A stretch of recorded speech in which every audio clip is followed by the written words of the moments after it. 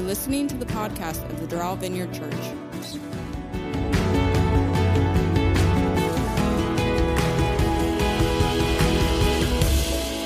Yeah, I'm a passionate guy, and I have turned so many people off in my life with that passion.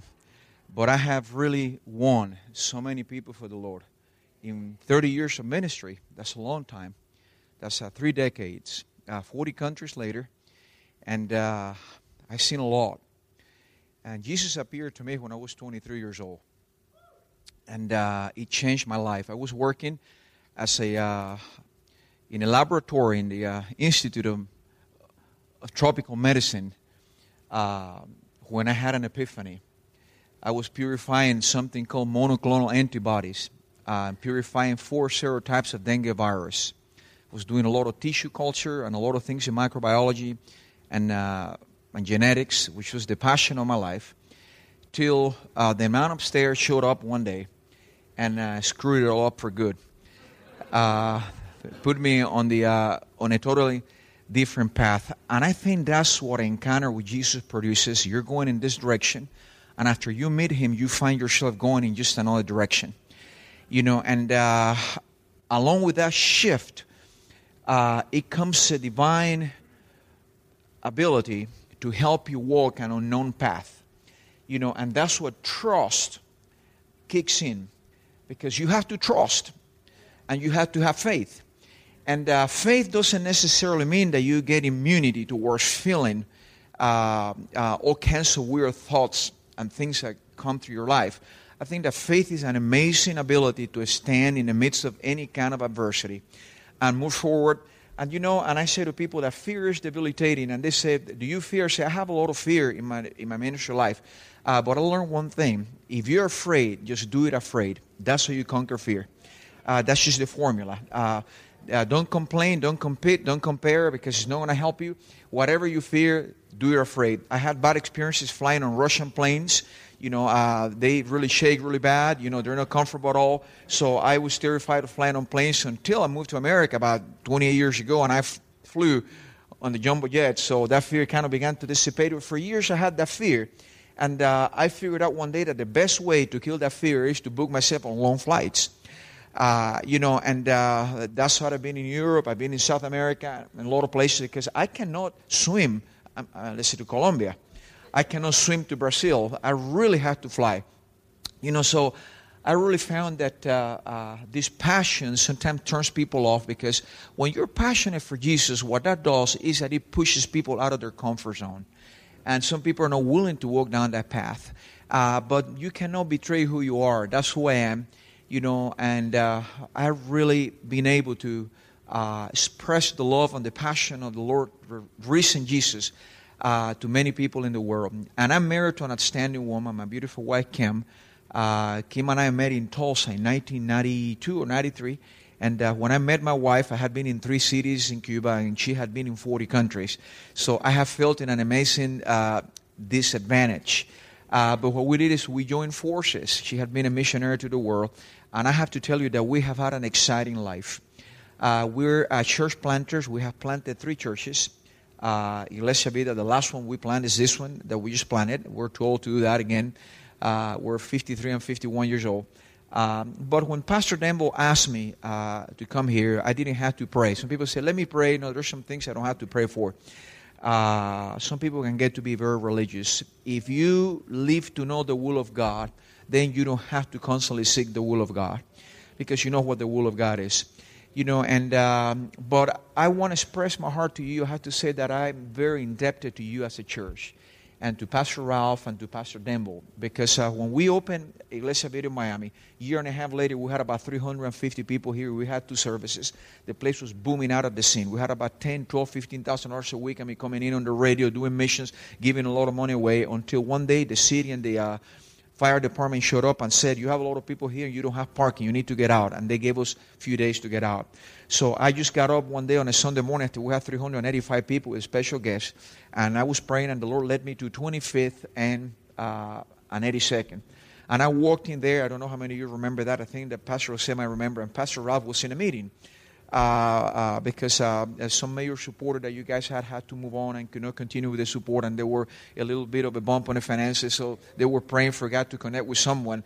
And I came and I just prayed for a while in that first row, and Pastor Ralph came out, and he said, just move here next week. So from a Sunday morning of having a lot of money on Sunday mornings and almost 350 people to a Saturday night that we began here with you guys on Saturday night, we dropped to 44 people and about $500 to $600 a week. So for some of you that you think that you have had it tough, I can tell you about toughness. But I'm going to tell you something. He's a provider. You cannot outgive God. I always say when it is God's will, it is God's bill. And God has, how many $100 you think God has? All of them. And He's a real faithful God. He's faithful, and He will never go back on His word, or He will never go back on His faithfulness. That's who He is. And He has called you, appointed, separated you for something great. And I think that you will fulfill the purpose, the reason why God planted you in this city. This city needs you. You're a unique individual. And let me tell you what you have a very unique as a church. I'm a Hispanic guy. Even though I'm white in skin and blue eyes and all that, I'm Hispanic. My dad was from Spain. My mom from Cuba. So I'm half European, half South American. And I've been in Miami for 7.5 years now. I know a lot of Hispanic, great people. Hispanic culture is really rich, diverse, really just beautiful.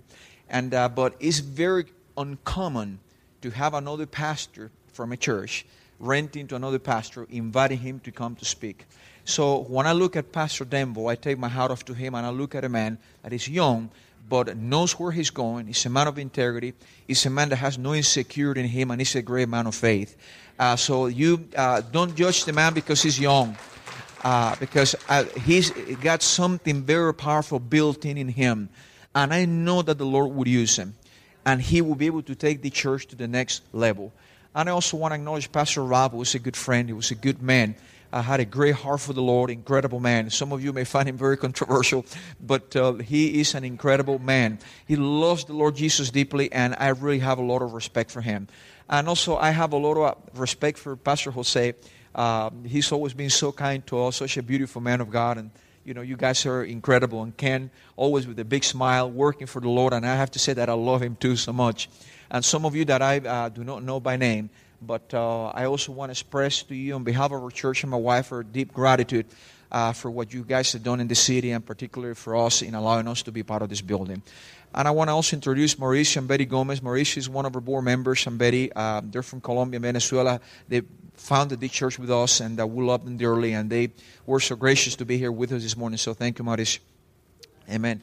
So anyway, well, in the brief time, I'm going to tell you like Elizabeth Taylor. I'm not going to take a long time here, so don't worry, baby. I mean, you will not last long. So my pastor used to say the gospel doesn't have to be everlasting in order to be eternal.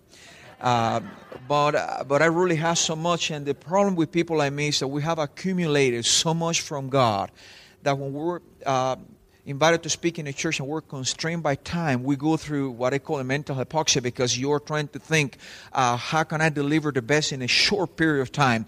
So if I appear to be crazy back and forth, don't think that I do not know how to speak. It's just that I'm doing what Jesus did in the Sermon on the Mount. He had a lot to say, so he went from being humble to those poor in spirit to those, peacemaker. He didn't stick to one subject. He looked at the crowd, and so there was so much need. So he said, I need to, give him a buffet instead of one straight entree. So it could well be, that I may appear that I'm all over the place, but I'm telling you, it's on purpose. It's just not, it's not going to catch me off guard. But I want to talk to you about something. And Pastor, it's 12:25. What time do you want me to end? By 1 o'clock. That's a challenge, and I'm going to prove to be good to it. But there's a subject that I want to bring to you, and I can speak 6 or 7 weeks on this.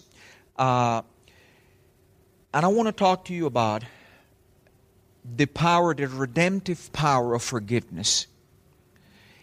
Because I found it to be the skeleton in the closet in a lot of churches that cannot move forward. There's a deterrent, there's a governor that stops people from getting healed. And I'm going to tell you, it's not about conquering the world. It's about conquering ourselves. It's about getting whole. If you were the head coach of the track and field team in America, you would not dare to send your top competitors to the Olympics to run a race with their feet full of blisters. You would not do that. Because even though the person might be resilient, committed, strong, the pain would be terrible. The race would not be enjoyable. And what would happen is that in the body of Christ, we have a lot of wounded healers. We have a lot of people called to do a lot of good, but they're in so much internal pain that they cannot do the work of the kingdom in a proper way. So I always say everywhere I go that one of the ingredients for revival is wholeness, is healing. It's not about getting healed from a sickness, because a lot of people that are sick is not a physical thing, it's a spiritual thing. It's something from the heart. It's an issue of the heart. It's not an issue of the body. So sometimes a great ministry is hindered by the fact that there's something internally that do not allow them to reproduce and communicate the life of God, which in turn is what really sets people free. You and I are vessels. We're instruments. That's who we are. All this theology today tries to make you and me very special, and I understand what they mean by that, but the only person special in this room is Jesus.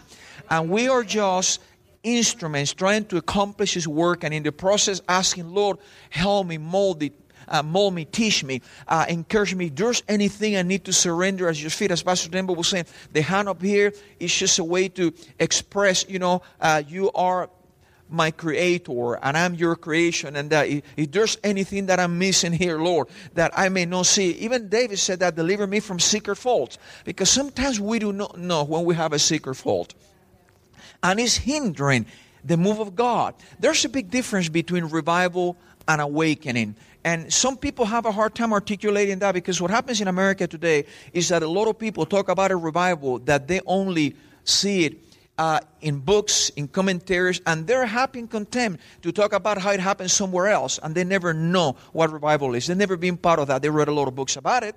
They've seen a lot of testimony from missionaries, but aren't you tired to talk about it and you want to leave it out?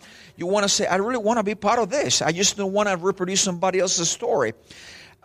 So there's a difference between revival and awakening. And here's something very interesting. Revival is what happened in the day of Pentecost among the believers. A bunch of guys got to the upper room in an act of mere obedience to the Lord Jesus. And all of a sudden they were filled with the Holy Ghost. They were with so much boldness and power to move ahead. And that's incredible. What happened? The believers got on fire. But a spiritual awakening is what happened among the people of Israel when they came up to the disciples and they said, brothers, what can we do? So in revival, we get caught up with the fire of God. We set ourselves on fire and we tell people what to do. In a spiritual awakening, people come and ask us, what should we do? And that is a big difference. Now you can have, the body of Christ can be sick by and large in general, and yet you can have isolated pockets of revival. I mean, that's very possible. There's no problem. Now, in order to have a spiritual awakening, which is what we need in a society, then the body has to be healthy. Not just one good church in the city. Not just 3 good churches in the city. By and large, the body of Christ has to move in a way of health, of strength, of understanding what the kingdom of God is all about. The reason why sometimes I get to be a little bit controversial in some circles that we go is because people like me that have a ministry of breakthrough to bring this sort of awareness to the body of Christ, sometimes we are resisted by a very vicious, difficult religious spirit. And you know what religion is? Religion is about God, but without God. It's a lot of definition, a lot of things, but the life of God is not there. You cannot heal the sick. You cannot heal the brokenhearted. You cannot help people move on for, let's say, to the next level. And there's a big difference between counseling and deliverance. Counseling is just reminding you of the obvious. Deliverance is breaking the power of sin and corruption and adultery and fornication and pornography over a person's life. That's why we in our church, we don't do counseling. Mauricio meets with couple. I don't do it anymore. Because I have counseled a lot of people, and 10 years later, they walk in the same path. So I said, these are sincere people that they cannot get free. And it has nothing to do with counseling. They need an encounter with the person of Jesus Christ. They need the blood of Jesus. And they also need to really come to grips with the fact that when you serve the Lord Jesus, God, sometimes is going to offend your mind in order to speak to your spirit. And that's why some of us are really resistant in circles, because we usually speak to paradigms. And in churches, a paradigm, I don't know if you have heard that term before, but a paradigm is an idea that has not been challenged. People was given an idea. They entertained it for years, sat on it for years. Then it became a stronghold. So when your pastor gets up and he's praying and seeking direction and God tells him, going down the path, and he speaks that word for the first time, he encounters a wall. So most revivalists, in order for us to really bring about the life of God, we are caught up in doing 90% this and doing things that were done wrong. So then it gives us 10%. Can you believe that? You spend 90% of your time working hard to pay for 10% of your vision. And that's what the average pastor and leader is at. They spend 10, 15, 20, 30 years consuming themselves and doing what has been done wrong in order to enjoy at the end 5 or 6 good years of ministry life. That's not fair to us or to you. Because just me and you, we want to see people getting saved. We don't want to see transfer growth. Somebody was in LA and moved here and find the church. We want to see people getting saved. People getting delivered. Well, what has to do with love? A lot. It has to do with love a lot. Because when you really love God, when you really love people, you become a gospel machine.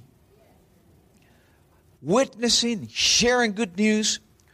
We had a homeless ministry at church. And we had a team that used to go every Sunday early, like at 9 o'clock, like at 7 o'clock. Feed them and then pack the van and bring them to church. And every single Sunday, I was bothered by this image. We had 300 people in the sanctuary and we had a group of 20 homeless on one corner. 20 homeless, and I watched some people loving them, shake their hands, and other people didn't want to get close because of the way they smell. And I had a hard time with that. And one day, I just told my wife, take me to downtown, I'm going to be homeless tonight. I put my shorts on, my flip-flops, my shirt, and I grabbed a piece of cardboard, and as she dropped me off in the middle of the homeless, I said, get away from me. Leave me alone here. And I saw a line of people sleeping on the floor. And I took a piece of cardboard between two guys, one black guy and one guy that was Hispanic. Then I found out with a long beard. And I put my cardboard in the middle and lay there. And some guy said, are you new here? I said, yeah, you could say that. And then when I talk, the guy that was next door to the black brother looked at me and said, Pastor. And when I turned, was one of the guys that was picked up every Sunday at church, and he come up to me crying. I said, Pastor, this is not a place for you. He began to cry for me. When I saw that man doing that, my heart melted. I just couldn't, because somehow in this guy's head, he thinks I'm special or I'm better than him. You know, so here's this guy that has the most powerful revelation of God than a lot of believers, because he's recognizing that I'm a man of God, a representative of Jesus, and he loves Jesus so much that he doesn't want Jesus to be in that condition. And here's a lot of Christian pastors and ministers that have a poor revelation of Christ. They don't understand that because you did it to one of those little ones. You did it to me. That's how sick this whole thing is. I don't know if you understand. You know, you said, but how? Folks, the kingdom of God is like head standing and looking at things backwards or upside down. In the kingdom of God, promotion comes through service. Exaltation comes through humility. Life comes through death. Receiving comes through giving. This is all just backward. You go to the bank and they tell you, in order to have money, you have to save money. The kingdom of God tells you, give and it shall be given to you. You know, this is a system that works different, but we have been operating the church as a church for years, not as the kingdom of God, which the kingdom of God is a force that goes outside. What has love to do with that? Well, there's 3 stories in the Bible, and I'm going to really speak really, really fast. You know, so I hope that you understand my accent. How many of you understand the accent? Okay. Well, in Miami, if you don't understand accent in Miami, this is not the city for you. I tell you that. But listen, don't feel bad. The first time I came to America, I went to a little town in Texas, and I could not understand what they were saying, because they were talking with a yell, the ain't, they were beautiful, wasn't it, isn't it? You know, and they were talking in so many slangs. You know, man, I feel like I've been roared hot and put up wet. Oh my God, it's going to be till hell freezes over. I had no idea what that meant. Because when I was learning English, they told me the British type of English that is very well, the verbs are, you know, like conjugated. I didn't talk in slang, so it took me about few months to really understand. Even my wife, every time she threw at me the ain't it and wouldn't it, and, you know, I just couldn't get it. You know, so But if you live in Miami, you have to be familiar with the accent.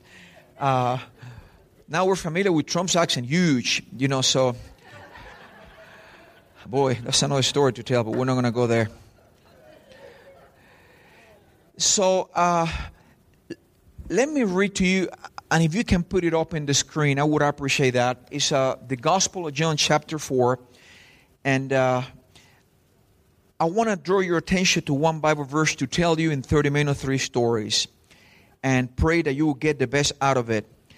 Listen, if I say something you don't like, here's how you deal with that. Put it in the trash, in the garbage. And then Pastor Denver will fix it this week. But if there's something that you really like, treasure that and put it in your heart. Because sometimes when you eat a good meal, my mom cooks a great meal. But my mom she's Cuban, so she eats with a lot of, onions and things like that. My boys love the flavor, but before they eat, they pickle the things out. And at the end they eat the meal. So there might be some things in the stuff I'm going to share with you that you may not like. What I say is get it out of your plate and go straight to the substance, because it's going to be a blessing to you. I have to do that with speakers I bring to our church. I also have to pick stuff I don't like and connect with the good, the substance. So here on John chapter 4, you know the story of Jesus and the Samaritan woman.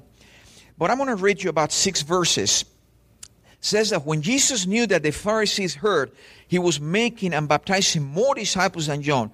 Listen to this. When Jesus began to be controversial. At some point in life, you're going to be controversial. When he heard there's already controversy. He said, though Jesus himself was not baptizing, but his disciples were. He left Judea and went again to Galilee. And what he's telling you, what a great lesson to walk away from controversy. That's the number one thing we need to do, because Jesus didn't call us to controversy. He calls us to speak truth. And in the truth, there's going to be some controversy. But we have to be wise with how we deliver. He said he left Judea, and then he said he had to travel through Samaria, and he had to travel through Samaria. He came to a town of Samaria called Sychar, near the property that Jacob had given his son Joseph. Jacob's well was there, and Jesus, worn out from his journey. Listen, if Jesus was worn out by his journey, don't you think that you're going to be tired at some point in life? All of us, as we build something great for God, sometimes we're tired. Sometimes we want to drop the ball. But I'm telling you, don't drop the ball. Do what Jesus did. He took a break. He sat by the well. But what is interesting is that Jesus didn't take a break from ministry. He sat. His moment of sitting was a ministry opportunity. Have you ever thought about that? Because I need a sabbatical, which means I'm going to go to the beach, I'm going to start going to discotheque, I'm going to disconnect. No, a sabbatical doesn't mean that. I don't know if you understand that. A sabbatical doesn't mean you compromise or you believe your principles. A sabbatical simply means that you slow down. And that's what Jesus did. But it really says that, and a woman, and it was about 6 p.m, a woman of Samaria came to draw water and said, give me a drink. Jesus said to her, isn't that amazing? He didn't say, good afternoon, it's good to, will you be so kind? None of that. Straight to the point. Jesus was like the dermatologist. Straight to the pimple. He was going straight to the point. He really didn't beat around the bushes. Give me a drink, because I'm thirsty. And here it says, Jesus said to her, for his disciples had gone into town to buy food.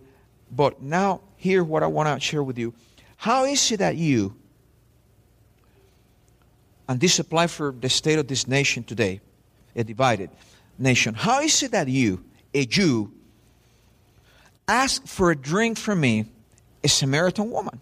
She asked him, for Jews do not associate with Samaritans. Or in other words, Jews and Samaritans do not get along well.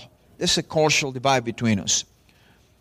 Jesus answered, if you knew the gift of God and who's saying to you, give me a drink, you would ask him and he will give you living water. If you knew the gift of God. What it's really saying is the only thing that helps different people connect is Jesus. The only thing that breaks down the cultural divide is Jesus. It's the gift of God. There's nothing else. But even though Jesus was the gift of God to us, the gift of Jesus to us, what do you think it is? Forgiveness. And that's the only gift He expects you to pass on to others. When we talk about forgiveness, people don't realize forgiveness, that's a real F word. And why? Because it's a great gift. Forgiveness is an amazing gift, not only that you give to others, that you give yourself. You should say to people, when God forgives you, when you're set free from a debt, but when you forgive others, you break free from a prison. And people don't realize that unforgiveness is like drinking poison and wishing the other person would die. They don't understand the damage it does to themselves. My wife and I, when we got married, we learned that we had to learn the art of forgiveness. Not as an action, as a lifestyle. Peter said that. Lord, how many times would I forgive my brother that trespasses against me? And Peter was generous. He said 7 times. In other words, he told the Lord Jesus 7 times, implying, I'm generous. I'm not willing to do it twice or 3 times. 7. The Lord said, well, thank you for generosity, but not 7. It's 70 times 7. When Jesus said it's a lifestyle, and then Peter said, increase your faith. And what he's really telling you, it takes faith to live a life of forgiveness. Not to the action of forgiving, but the attitude, the lifestyle. And when you live that lifestyle, what it means is nothing hits you. It rubs off you. I don't know if you understand. And that's one of the pillars of Christianity, because that's the gift that Jesus gave us. Forgiveness. Now, unforgiveness is the number one, along with pornography and sexual deviation. Those are the number 2 things that hinder the move of the Holy Spirit in churches. Those 2 things are the 2 enemies, not the devil.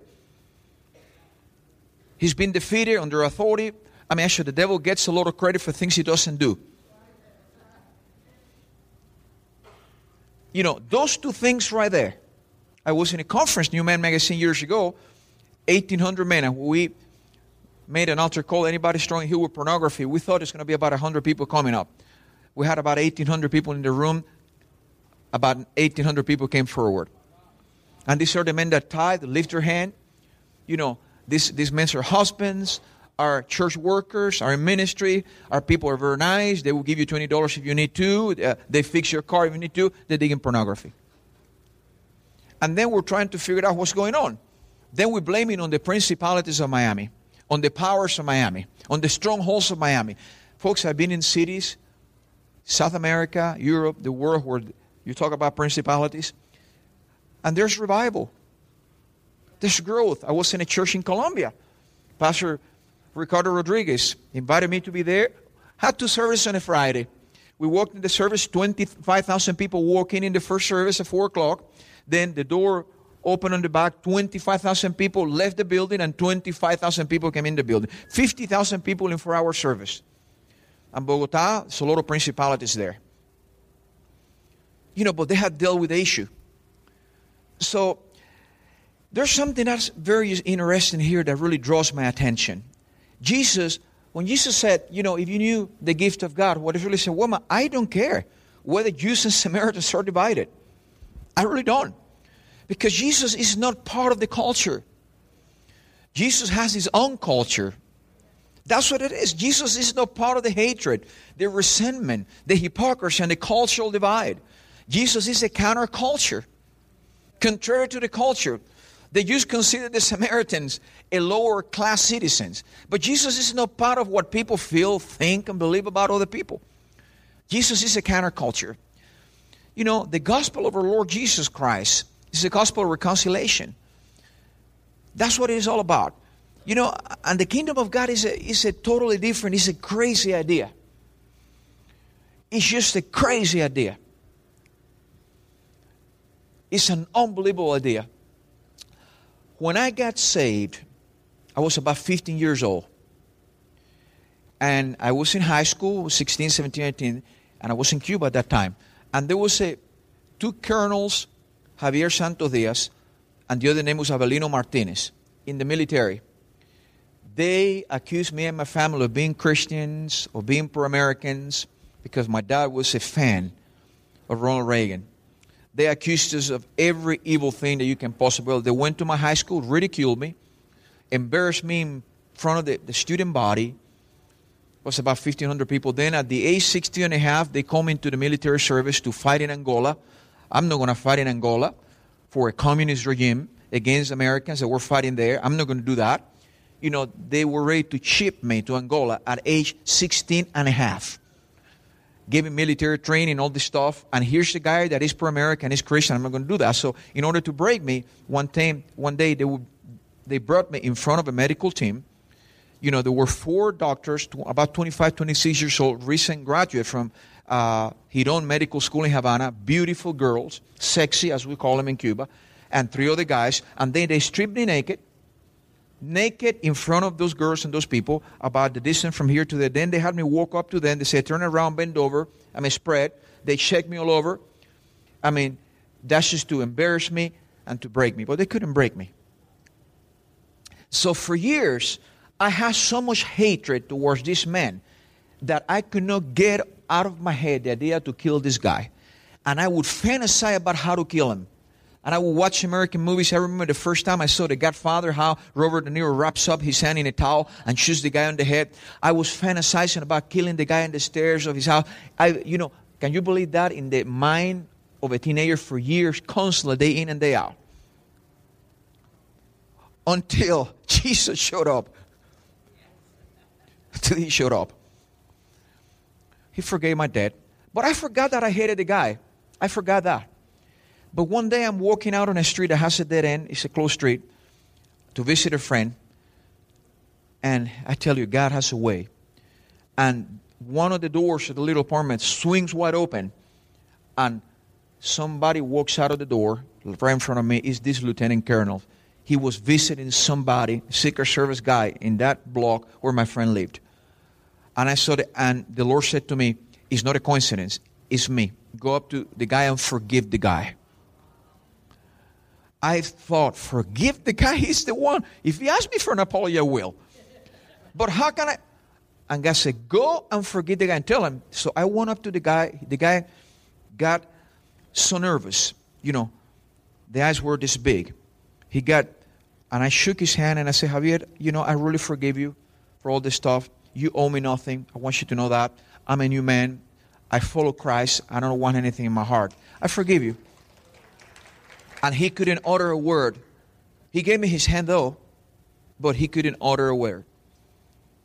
Now, why I'm telling you that? One of the stories, very interesting stories here in the Bible, is the story of the thief. The 2 thieves that were crucified with Jesus. I believe that's the thief that got saved, that said, Lord, remember me when you come into your kingdom, is the greatest man of faith in the Bible. When you hear people talking about man of faith, who do they talk about? Abraham, Moses. Actually, in the story of Abraham and Isaac, they do a disservice to Isaac when they talk about faith and they put it all on Abraham's account. Because Isaac had to have a lot of faith when he saw his father getting to chop off his head. And he still went on. Nobody talks about his faith. Sacrificial faith. Someone is about to sacrifice something dear. That's a great act of faith. But someone is about to let himself sacrifice for an ideal. That's a greater act of faith. But no one talks about Isaac. Because we're not a nation that like to talk about sacrifice too much. We're too comfortable. So, the thief, when I caught that in the Word of God, and I know this has happened to you. How many times you have read the same Bible verse for 20 years, but one day you get up, read the same verse, and the verse becomes alive, has a different meaning, and you have your aha moment. That's what I call a revelation, when you finally see what you've been observing for years. Hagar was dying of thirst in the desert, not because there was no water, but because her eyes were closed. The Bible said that God opened her eyes and she saw a fountain of water. So most of us that are having a hard time in many things in life, it's not because there's not a provision made by God. It's because we're blind. We don't see it. The veil is there. We're so entangled by the cares of this world that we cannot see the real resources that God has in front of us. So that happened to me with this Bible verse.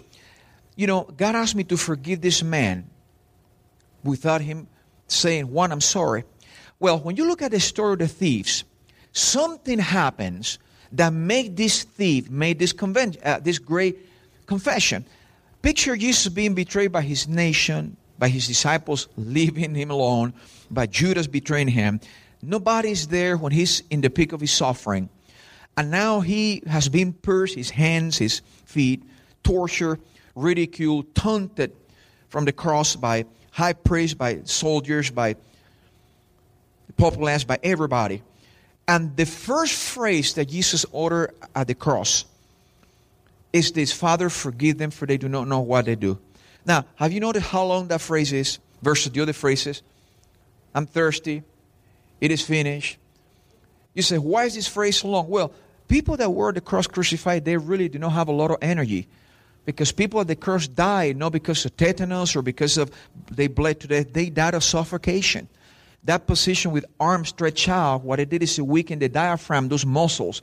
And people, 10, 12, 15, 20 hours later, they could not breathe. You know, that muscle was so weak, they could not inhale and exhale. So in order for them to do that, they had to push themselves up through that nail in the ankle bones. And then when they exhaled going down, they had to hold themselves by the nails. So Romans used to tie their arms with ropes so they would not flail. So what it means is that Jesus and people crucified through nails spent about 24 hours doing this. That's what Romans did not punish their own people with crucifixion. What they did is they chopped their head off. It was very quickly. So that was an amazing suffering. So Jesus is suffering in an incredible way. And the first phrase out of his mouth is, Father, forgive them, for they do not know what they do. First thing Jesus recognized, most of the things that are wrong that are done to us are done by ignorant people. They do not know the pain they cause. They do not know. And the apostles knew that very well when that crowd of people stood in front of Peter when Peter spoke the gospel. And they were so convicted by the power of the Holy Spirit that they say, brethren, what can we do? And Peter said, I know that you did it in ignorance. If Peter would not have had the revelation, the ignorance of the people of Israel, instead of bringing them to Christ, he would have accused them. He would have been harsh with them. So here's how the story goes on. The story goes on this way. Father, forgive them, for they do not know what they do. What is interesting is that the Romans didn't apologize to Jesus. The high priest didn't apologize to Jesus. The disciples that left and were not at the cross saying, Lord, I'm sorry for doing this. None of them apologized. In his lifetime, before he died, he never received an apology. Yet he moved on to forgive without asking for an apology. So when you have this idea that in order for me to forgive, somebody has to apologize to me, that's the world idea of forgiving. Because Jesus forgave without people apologizing. He forgave the church before the church apologized. When a person has the nature of Christ, that's the type of forgiveness you walk into. And I know that's hard to digest. Very hard. Difficult to digest.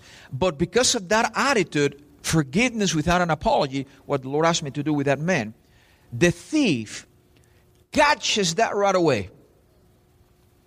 He realizes, my goodness, who is this man asking for forgiveness to his taunters, his enemies, people?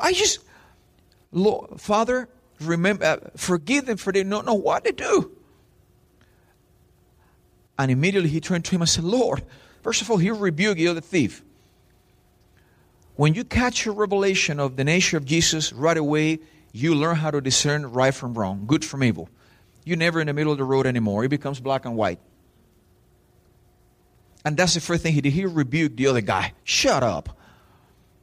You deserve what you're going through. But this man, what has he done? Then he turns to the Lord and said, Lord. Didn't even say Yeshua or Yeshu. Lord. He lowered himself. Lord, remember me when you come into your kingdom. Have you ever known about the implications of that phrase? Lord, remember me when you come into your kingdom. Have you ever really sat down and do an introspective analysis of what that phrase means? What is locked in there? That's like peeling an onion. Makes you cry. Have you ever gone in there? When I went in there, here's what I found. This is the greatest man of faith that ever lived. You know why? Because of that phrase. He said, Lord, remember me. First of all, that thief was the first person in the whole of Scripture that believed in the resurrection of Christ. He said, remember me. You will not say that to someone that knows about to die. When he said remember me, it's because he knew that guy is going to come back. He's not going to stay dead. Death will not be able to get a hold of this guy. No way. This guy cannot be holden by death. He's going to come back. So the first thing is he acknowledged, Lord, implying that humility is mission critical. And you know why humility is mission critical? Because pride and arrogance, which is the opposite, is like bad breath. You're the last person to know you have it. Lord, remember me. First of all, in all humility. That's what he said. In all humility, I acknowledge that I'm nothing. I have sinned. Remember me when you come into your kingdom. What he's saying is take me into consideration because you're coming back. Remember me, the first one to believe in resurrection. This is when you come, was the first person that believed in the second coming of Christ. It took years later, 17, 20 years later, for the Apostle Paul to start talking about the idea of the rapture as a concept and the second coming of Christ, and began to explain that there was an event that was going to happen. But that thief caught it before he was taught, before it was explained to him. He caught it. He said, God's justice demands that his son comes back. He has to come back and show the world how this is going to work. And sometimes we don't realize that the spiritual mess we create is even hard for God to fix. Why do you think that Jesus is coming back to reign for 1,000 years? It's going to take him 1,000 years to fix this mess. And sometimes we think that we can fix in 10 minutes things that we have created in 20 years of behavior. Come on, guys. You know, but the first one to believe in the second coming of Christ, and not only there, he said, when you come, what? In your kingdom. The first one that believed in the idea of the kingdom of God with a king, a crowned king. And nobody talks about the faith of the thief. How did he arrive to that revelation? He saw what nobody had seen before. The Son of God forgive him without an apology. So what that really tells you, forgiveness is a powerful force aboard. The way I want to finish this with you today, some of you here today may come in church on Sunday. It happens in my church. It happens in any church. Come for about a couple-hour service to compensate for a whole week of things that have happened. Hurts, wounds, bad words being said, all kinds of things. And we come in good faith, thinking, how can God fix my week in 2 hours? But we get deceived, because He will not do it in 2 hours. Actually, it's not going to happen in 2 hours. So sometimes when I speak into our church, I constantly talk about how do you deal with those issues of personal relationships that hinder all this stuff. How do you do that? You know, and last week I was at one of the larger churches in Florida, was having a big leadership conference in Pigeon Forge in Tennessee, and they invited me to be the main speaker. And I was there consulting with them and speaking to them leadership for 3 days, 3 mornings, talking. And we got into the subject of this. We're talking about this. And I was telling them, how do you do when there has been an offense? First of all, in the kingdom of God, you're going to be offended many times. And outside the kingdom, you're going to be offended many times. So if you think that there will ever be a season in your life offense-free, it's not going to happen. It's not going to happen. I have to tell you that. You know. So I told them, how you fix it? I said, here's what I've seen God do in His spiritual economy. Because sometimes we believe that God is morally obligated to hate the people we hate. We believe that. We believe that if I dislike Jose, because God loves me, He has to dislike Jose. And we cannot pray that something bad happens to Jose. No death, but something bad. So Jose would interpret that as God teaching him a lesson. I get redemption from the bad that happened to him. That's how crooked and evil that thinking is. And all of you have thought that. Why I know that? Because I've been through that too. I mean, everybody. Let's be honest. Now, there's a lot of things I cannot avoid to come to me. But I have the moral responsibility to kick him out of my head. It's like Martin Luther says when he was in the middle of the Reformation. There's nothing I can do. Because he was having a lot of thoughts. He said, there's nothing I can do to keep the birds from flying around my head. But what I can do is to keep them from building a nest on it. So there's a lot of thoughts that I know they're not mine because when they come, I don't like them. That's how you discern a thought that is yours and a thought that is not yours. How come I just had the thought? You like it? No, then it's not yours. It came from the outside and it will set you free because a lot of believers live in a horrible condemnation because they have bad thoughts and they think that's who they are. No. If you don't like those thoughts, that means you do not want them to land in your head. That speaks of your holiness and your desire to please God. Now, if you begin to entertain those thoughts and delight on that, then you have a major problem. So I was telling them in the economy of the kingdom of God, when God is trying to help people, this is how it works. Let's say that Jose and I had a serious disagreement, became a rift, and I was very harsh with him. And he was offended. I hurt him. But after we have been harboring this thing in our hearts that is bothering him and I and is consuming both of us, one day we realize, gosh, this is terrible. Jose begins to feel bad. His prayer life begins to be hindered. Everything. He don't hear the voice of God as well. And the same thing happens to me. Cannot pray as much. I cannot hear the voice of God. It's terrible. And I realize I have to deal with that in my heart. So here's what the Holy Ghost does. I'm going to end with this.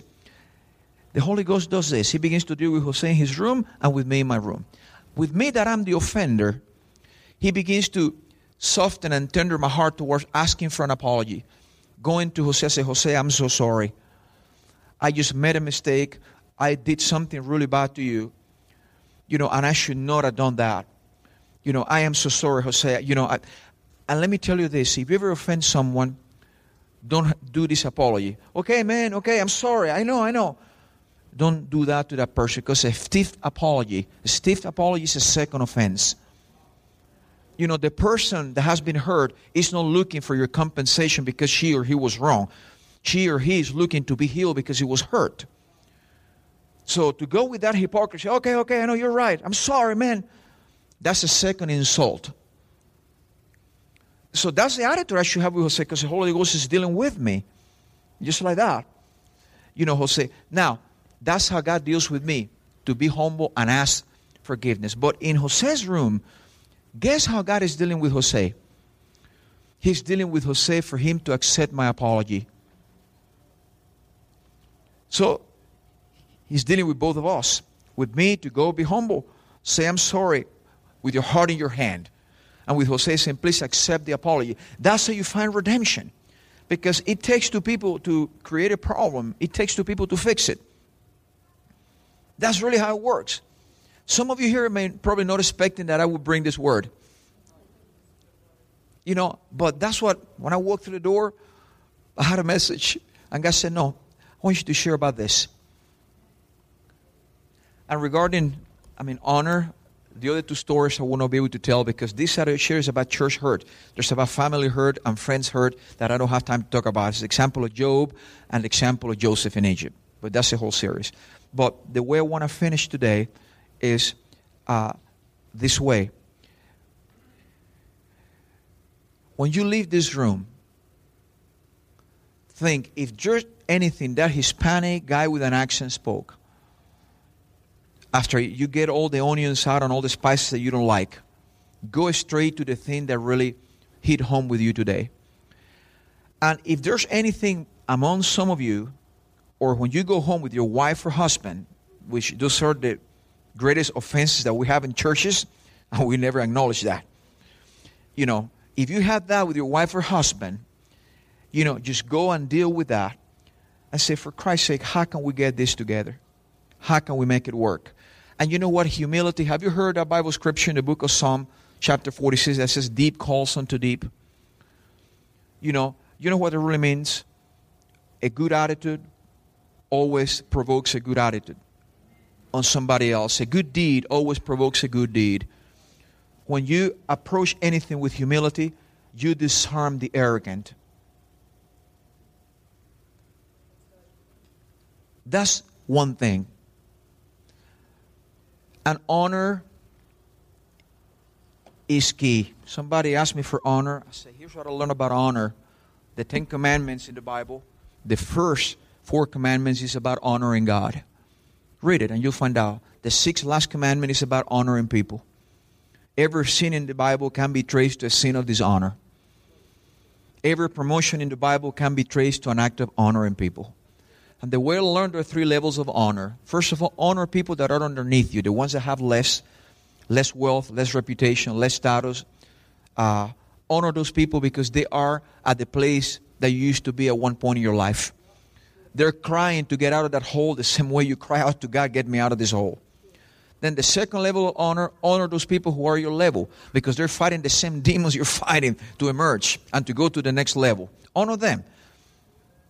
And then the next level is people that are above you. Honor them because they are at the place where God placed them. And that's the place where eventually one day you may want to be in life. That's how it works. So thank you so much. I'm not going to pray. Pastor Dan will pray for you guys right at the beginning of the service. But I want to let you know I love you. Thank you so much for allowing us to be part of this ministry. And you have a great pastor. You have a great group of people here. And please mark a difference because you are Jesus people. Mark a difference. I love you guys. Thank you so much. We hope you enjoyed this message from the Doral Vineyard Church.